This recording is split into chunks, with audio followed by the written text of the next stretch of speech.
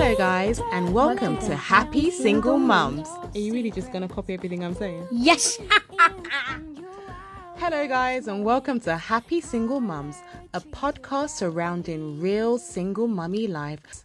So, here's your host, me, Khalifa.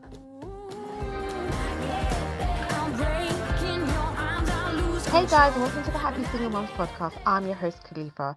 Today, we are going to be speaking to a wonderful lady called Ali Elston. She's a certified life coach and has her own blog called The Life Vine. Ali is extremely passionate about helping women feel in control and empowered in their day-to-day lives, no matter what is thrown at them. Ali assists mothers especially by creating a calm and structured environment through routine, questioning self-belief and the ideals that have been imposed on them. If you are going through a divorce or separation, juggling motherhood with a career, trying to find time for yourself, or just feel like you are lost, Ali can help. She is also a single mother of 4, so I don't know how she's doing all of this as well as being a transformational coach. She is super woman. Ali, thank you so much for coming on the Happy Single Mums podcast. Good morning. Thank you, Khalifa, for having me on. So I am now 43, which is a bit scary. And I am a single mother of 4. So I became a single mother, it was about 6 years ago that my marriage ended. At the time, the older girls were 5 and 7, and my twins were just over 1. It was quite a difficult time. It was quite an emotional kind of roller coaster when it first happened. And I think nothing really can prepare you for that moment when you kind of, there's a realization that your marriage might be over, or you might be separating and you're becoming a single parent. I felt very much like everything was out of my control. There was a lot of emotions that I was trying to deal with, as well as kind of working out how I was going to parent 4 children and how my life was going to look. It's almost like, I think, even if you choose to separate from that person and you make that choice, it's still very much like grief. You're losing the life that you thought you were going to have. And so, as I said, even if it's you that have done it, or someone else has done it to you, or even if it's a mutual decision, you are, there's so many emotions that are involved in that. And there's a lot of guilt, there's a lot of shame still attached to it, which is one of the things that I am trying to I suppose, dispel that myth and get more and more people talking about it, because there's nothing to be ashamed of. So anyway, since then, my sort of journey to where I am now, I think that, I've very much grown as a person, and even though things are very difficult being a single parent, actually there's some really, really amazing positive things about it. How did your children find the transitional period from mum and dad being together, because you've got 4 kids to have to explain that to, and as well as you going through that grief period? How was it? How was that transition for you? It was really tricky, I have to say. I think with the twins, because they were 1, they didn't know any different. So they have no memory of me and my ex-husband being together. So actually, it kind of is okay for them. That's how it's always been. I've always lived here. They've always lived with me most of the time. And Daddy's lived elsewhere with his, girlfriend. And so for them, it's very normal. For the older girls, it was tricky. I think especially my eldest, who was 7 at the time, it was very, very difficult for them to understand. I've always been very honest with them. Not to the point that, to be nasty, but I've always been honest with them about the situation. And I think as they've grown up, there's more sort of realization of what actually happened. But I think as long as you can get to a stage where you are really investing in yourself, and you've kind of come to the point where you can kind of accept what's happened, and you create You know, they're very stable children now. They have routine, they have structure, they have a great, I have a great support network. So we have family, we have friends, and, you know, and now they're just normal, you know, teenagers. You know, they're going through roller coaster of emotions because they're teenagers, you know, 11 and 13. And I think it was really tricky for them, but it can be okay. Yeah. You know, they're very healthy and they're very happy, and it can be okay. That's awesome. So what like advice would you give to someone that is seeking a divorce right now? Because you do provide support for people, don't you? So I have 5 top tips, I suppose, for when you're in a situation of you're going through a divorce. I think the first one really is to talk to as many people as you can, to not feel ashamed. Talking, because then you can connect with people, you can share. Someone might be going through the same situation, and I don't know for you, but for me certainly, my single friends who understand that sense of loss, who understand the pressure and how being a single parent can be ridiculously overwhelming, emotionally, physically, mentally, everything. You know, it's bloody hard work. I mean, I don't want to swear, but, you know, sometimes it is like, you know, just, and more as they grow up, the emotional side of it. So, you know, holding the space. So I think the more people you can talk to, the less ashamed you feel, the more connection you feel, the advice you get. I mean, there is a thing about advice where I'd say, make sure you're taking advice from people that care about you, that know about you, that understand you. Because advice can be difficult in those kind of early days. But so talk to people. Create your support network. Concentrate on things that you can control. You know, having a partner. When my ex-husband first left, you know, the amount of times he would have the kids and I had the kids differed a lot, and he would let me down. And when you're already in a situation where you can't control things and then you get let down, you get triggered a lot, things spiral out of control. So I say create a support network, get a good babysitter, call on family and friends. You will be able to repay the favour. So, you know, that support network and getting people that understand you is really, really important. Don't bury your head in the sand. Know your rights. So go and see a really good solicitor. Even if you're separating and you're not even married, you know, get legal advice, and you can get free legal advice as well. I think that's really, really important. Yeah. The more you know, the more in control you feel, the more, you know, powerful you feel, the more empowered you feel. And then also, I know we'll touch on it later, but your mental health, you know, if you need to go and see a counsellor, if you need to go to a doctor, do that. Again, don't be ashamed, because there's so much going on. You know, your mental health will be really, really tried at this point. And going on from the mental health, one of my big things with routine, I'm big on routine. I mean, people really, I mean, my friends take the mick out of me a lot, but I plan a lot. I have to have a routine. Yeah. Again, it's a sense of control. The kids know where they stand. We have rules, and we have, you know, bedtimes that kind of, you know, there's a sense of routine to that. And so I would say that, and even on a weekend, I think in the very early days for me, the weekends are the worst, because at least you have a bit of structure during the week. Yeah. And then you get to the routine, we get to the weekend and you're like, oh God, there's no school.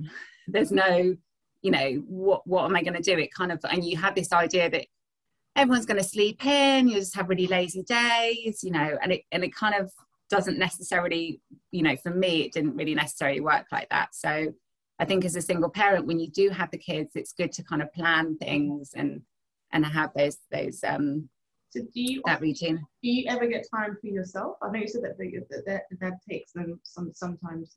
But do you often find that because I was guilty of it in the past when my son would go away and I would spend it doing housework, and before I knew it, they were back. So I never took time I know a lot of people are with self-care, but oftentimes as mums, we end up doing the ironing, have one glass of wine, and before you know it, the kids are back saying, "Mum, I'm hungry."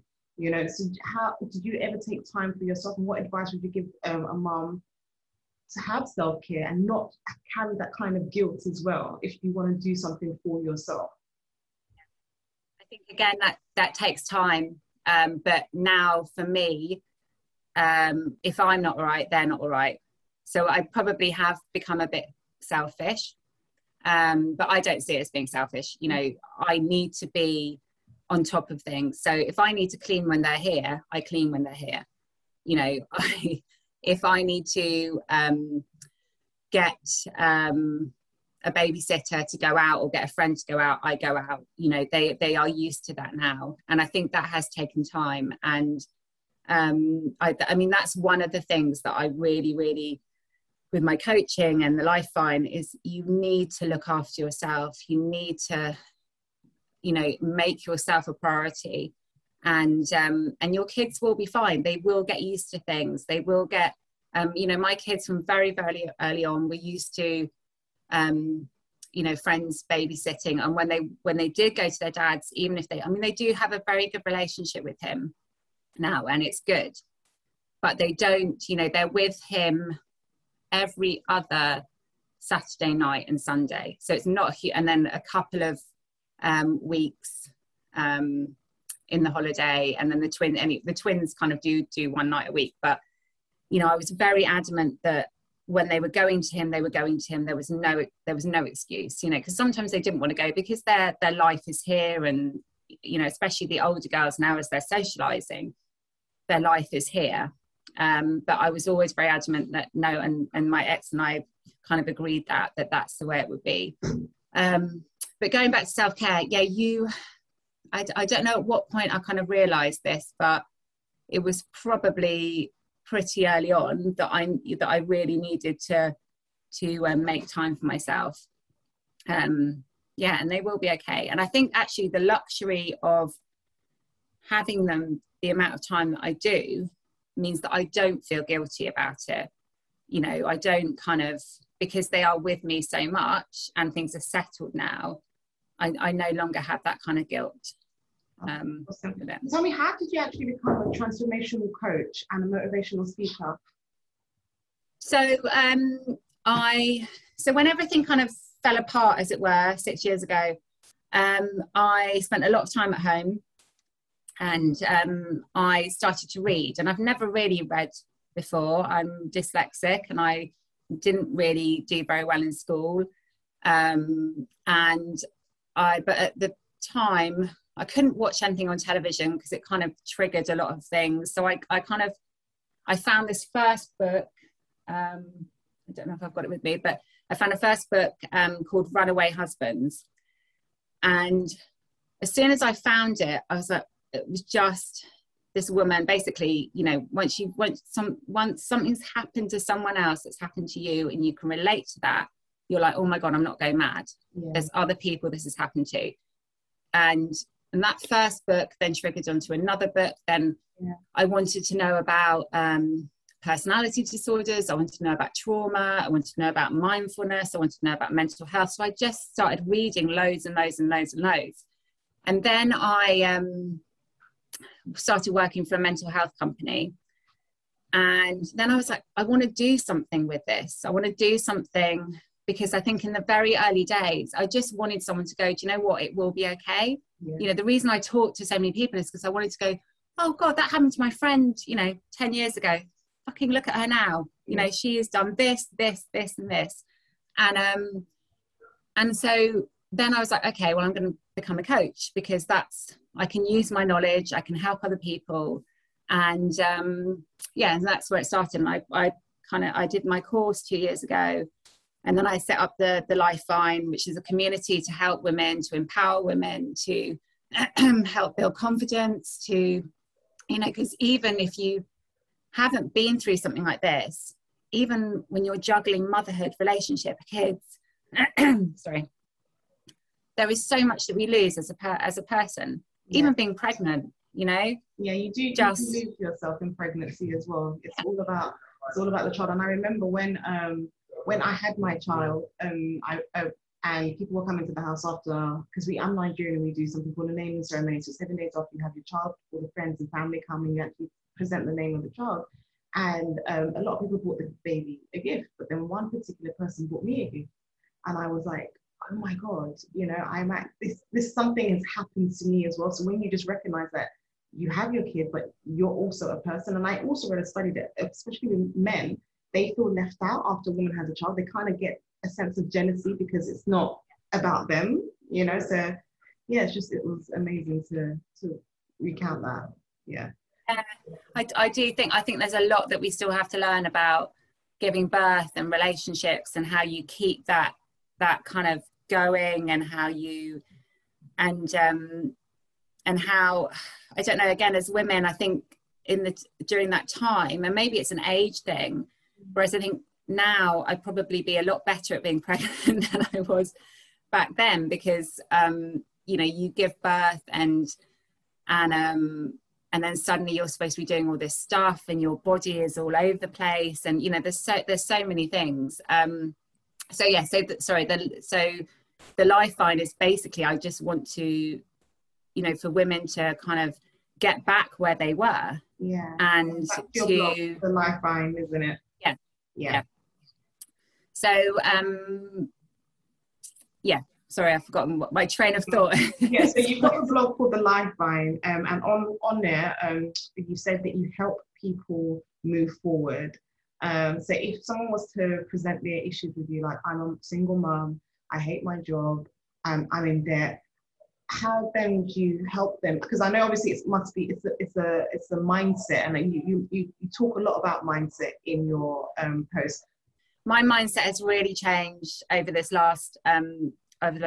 this journey that I've been on, and I think probably I was a bit of a victim before. I think probably I was a bit of a kind of thought that my happiness had to be through something else or someone else. You know, I mean, I think that at school I was very much like, oh, well, I can't do this because of this. I never had that kind of mindset of, actually, if I just keep going, if I just keep trying, if I don't give up, then I will get there eventually. And I need to make me happy. It's all about me. No one is coming to save me. No one, and I don't want anyone to save me. You know, that kind of thought of this kind of knight in shining armor coming along going, oh, I'm going to take all of you up and I'm going to pay for everything. And we're going to have, I'm like, oh my God, no, like, get out of my space. I don't want it anymore, you know? And I think it is really hard. And I would say if someone's in a job that they don't like, and if someone's in a lot of debt, you have to kind of go, right, I'm in a lot of debt. I'm in a job that I don't like.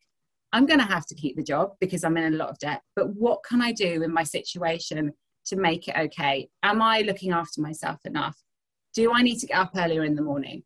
Do I need to start a course? What do I do? Let's look at a 5-year plan, because nothing's going to change overnight, you know, and I'm not going to be one of these people that goes, oh, you know, take out another 10 grand loan and, you know, do another business or something. I don't know. I'm not that sort of person. I'm very kind of, I suppose I'm a risk taker to a certain extent, but not, I kind of, things are gradual. They take time. You need to build it up. Nothing happens overnight. Have dreams, absolutely have dreams, but, and have massive dreams. But I think you need to kind of go with the little steps and then build yourself up. I think a lot of it is about mindfulness as well. I know I go on about it a lot, but embracing the little things, like a cup of coffee on your own, running. I'm quite into exercise. You know, I'm not the fittest person in the world. I'm not the slimmest person in the world, but I exercise a lot for my mental health. So I think it's really about, what can I control? What is it that I can do? Stop blaming other people. You know, everyone has their, and, you know, some people are in really, really, really shitty situations. Like, don't get me wrong. but I think there's always something you can do yourself. Yeah. I saw on your blog post, one of your mantras is there is nothing stronger than a broken woman who has rebuilt herself. Tell me a little bit about that and why that's so important to you. I can't remember when I first heard that, but I think it was probably at the time where I kind of hit rock bottom. And when that kind of, for me, was that realization where I'm going to have to do it on my own, and my marriage really is over. And it was there's another one that I love, which is the definition of insanity is doing the same thing again and again and getting the same result. And at the time, I was constantly trying to claw back just little bits. And then at some point, I was just like, this is not going to work. You know, it's not going to work. I need to really, really build up again. This is not going to define me. So I think as a woman, if you really do get to that bit where you feel like you've lost everything.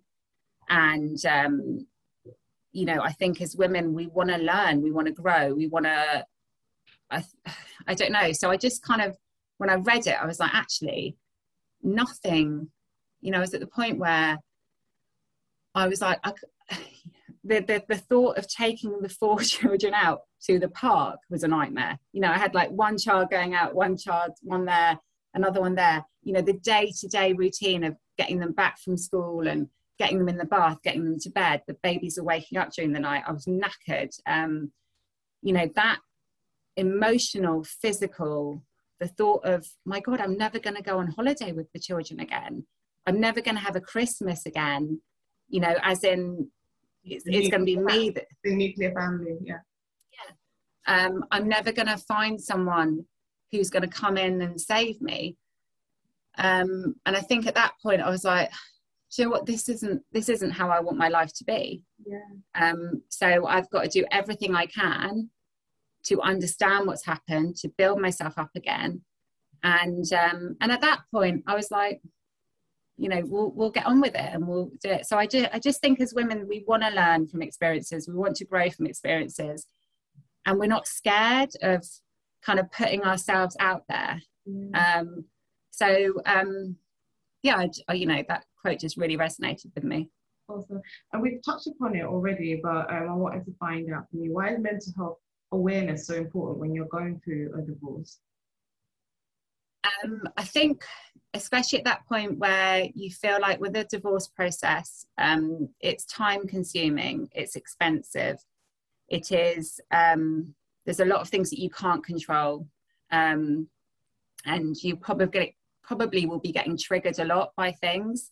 So angry quite easily, you might be tired. And I think if you can be more aware of how you're reacting to situations, be not more in control, I don't like that kind of phrase, but have things that will allow you to get rid of that stress, will allow you to kind of realize what you can control. You know, and I think, again, it's that sort of shame thing and everything. If you can kind of come over that and just be aware of the fact of how much it will affect you. And also, and at any point, you know, when you're kind of losing things, your mental health really will be tested. So yeah, I think if you can be aware of that and find things that help, that's the most important thing. What would you say are the biggest mistakes people make when they get in a divorce? I think it's more the biggest myth that people think about a divorce. So I think once it's happened, it's such a long process, and you know, you're either very sad about it, or you're very happy about it, or you're kind of a bit numb to it, which I think a lot of people are. You still have to deal with that person. So the biggest myth is that, you know, you have a divorce, it's done, and you're like, yay, and then you're like, actually, I still need to call him next week to find out what we're doing about this, or I still need to email him, or I still need to talk about Christmas, you know. And so as much as getting the divorce done is great, it's more about, you need to, if you've got children with this person, you need to have a relationship with them for God knows how many years. So that is kind of the biggest thing for me. Is the divorce was, you know, I felt very numb after it. It was good to have it out of the way. But, you know, then I think it was 2 months or a week after even, you know, I think we had a massive row about something. And I was like, oh, but we're divorced. Like, we're not supposed to be doing this shit anymore. But you do. And I mean, we have a good relationship now, but that is probably what you need to work on, you know, realizing that you still need to have a relationship with this person. Yeah. What advice would you, I know this is not on the questions I'm thinking, but what advice would you give to a mum that actually wants to start dating again after they've gone through a divorce? Would you tell them to wait? Would you tell them to, you know, because I find that a lot of men move on very quickly, because I've got girlfriends that have had divorces and they would call me and say, oh my God, he's got a girlfriend already. Like, we've only been divorced for 3 months or 6 months. Like, so what advice would you give to a woman that actually misses having someone there to watch Netflix with, and, you know, what's that kind of companionship? What advice would you give? Dating is God, we could do a whole hour on dating. I think I would avoid dating for a while, but I understand why people do it, and I did it straight. Well, I waited 6 months before I started dating, and I think I understand a lot of men do get divorced or do move on very, very quickly. And the only thing that I would say is that those men, you know, that women are looking for, most of the time women are looking for relationships, and I don't know whether those kind of men will be able to give you what you want. And I think you need to be able to heal from what's happened. If it's an amicable divorce and you know, you don't feel like you need to do any healing, then fine, you know, go out. But I'd say if you're going to date, do it, because I understand why you need to do it. But it's a minefield, I have to say. It's a minefield out there. There was a really good book that I read called Attached. I don't know if we can recommend books. I've got that book, yes. Okay. I would recommend anyone who wants to start dating, read that book. It is an amazing book. It talks about how it's about your attachment. So it's anxious, secure, and anxious, secure, and another one, I can't remember what it is. But basically, most secure men, which is a man that you want to find, stay in relationships because they're secure and they are happy and they want the marriage to work, etc. So a lot of those men that are out there, I'm not saying all of them, but I would say 90% of them have attachment issues. And so when you go out, you will inevitably find those people that have attachment issues, and then it creates the difficulty in that kind of dating scene. But you know, go and do it, talk to your friends. But if you have to, another thing that I read once, if you have to Google someone's behavior, then it's normally not the greatest behavior. You need to question that. Wow. As well. I've done that actually. I've Googled behaviors before. Thank you for letting me know that. So, Ali, what have you learned about yourself during this process, or during the divorce, raising 4 kids? I don't know how you're doing it, because my child's like 10 kids in one. So 4 kids. Well, I think the more you have, the less you not the less you care. That's not right. I don't mean that. I mean, I think the more you have, what have I learned?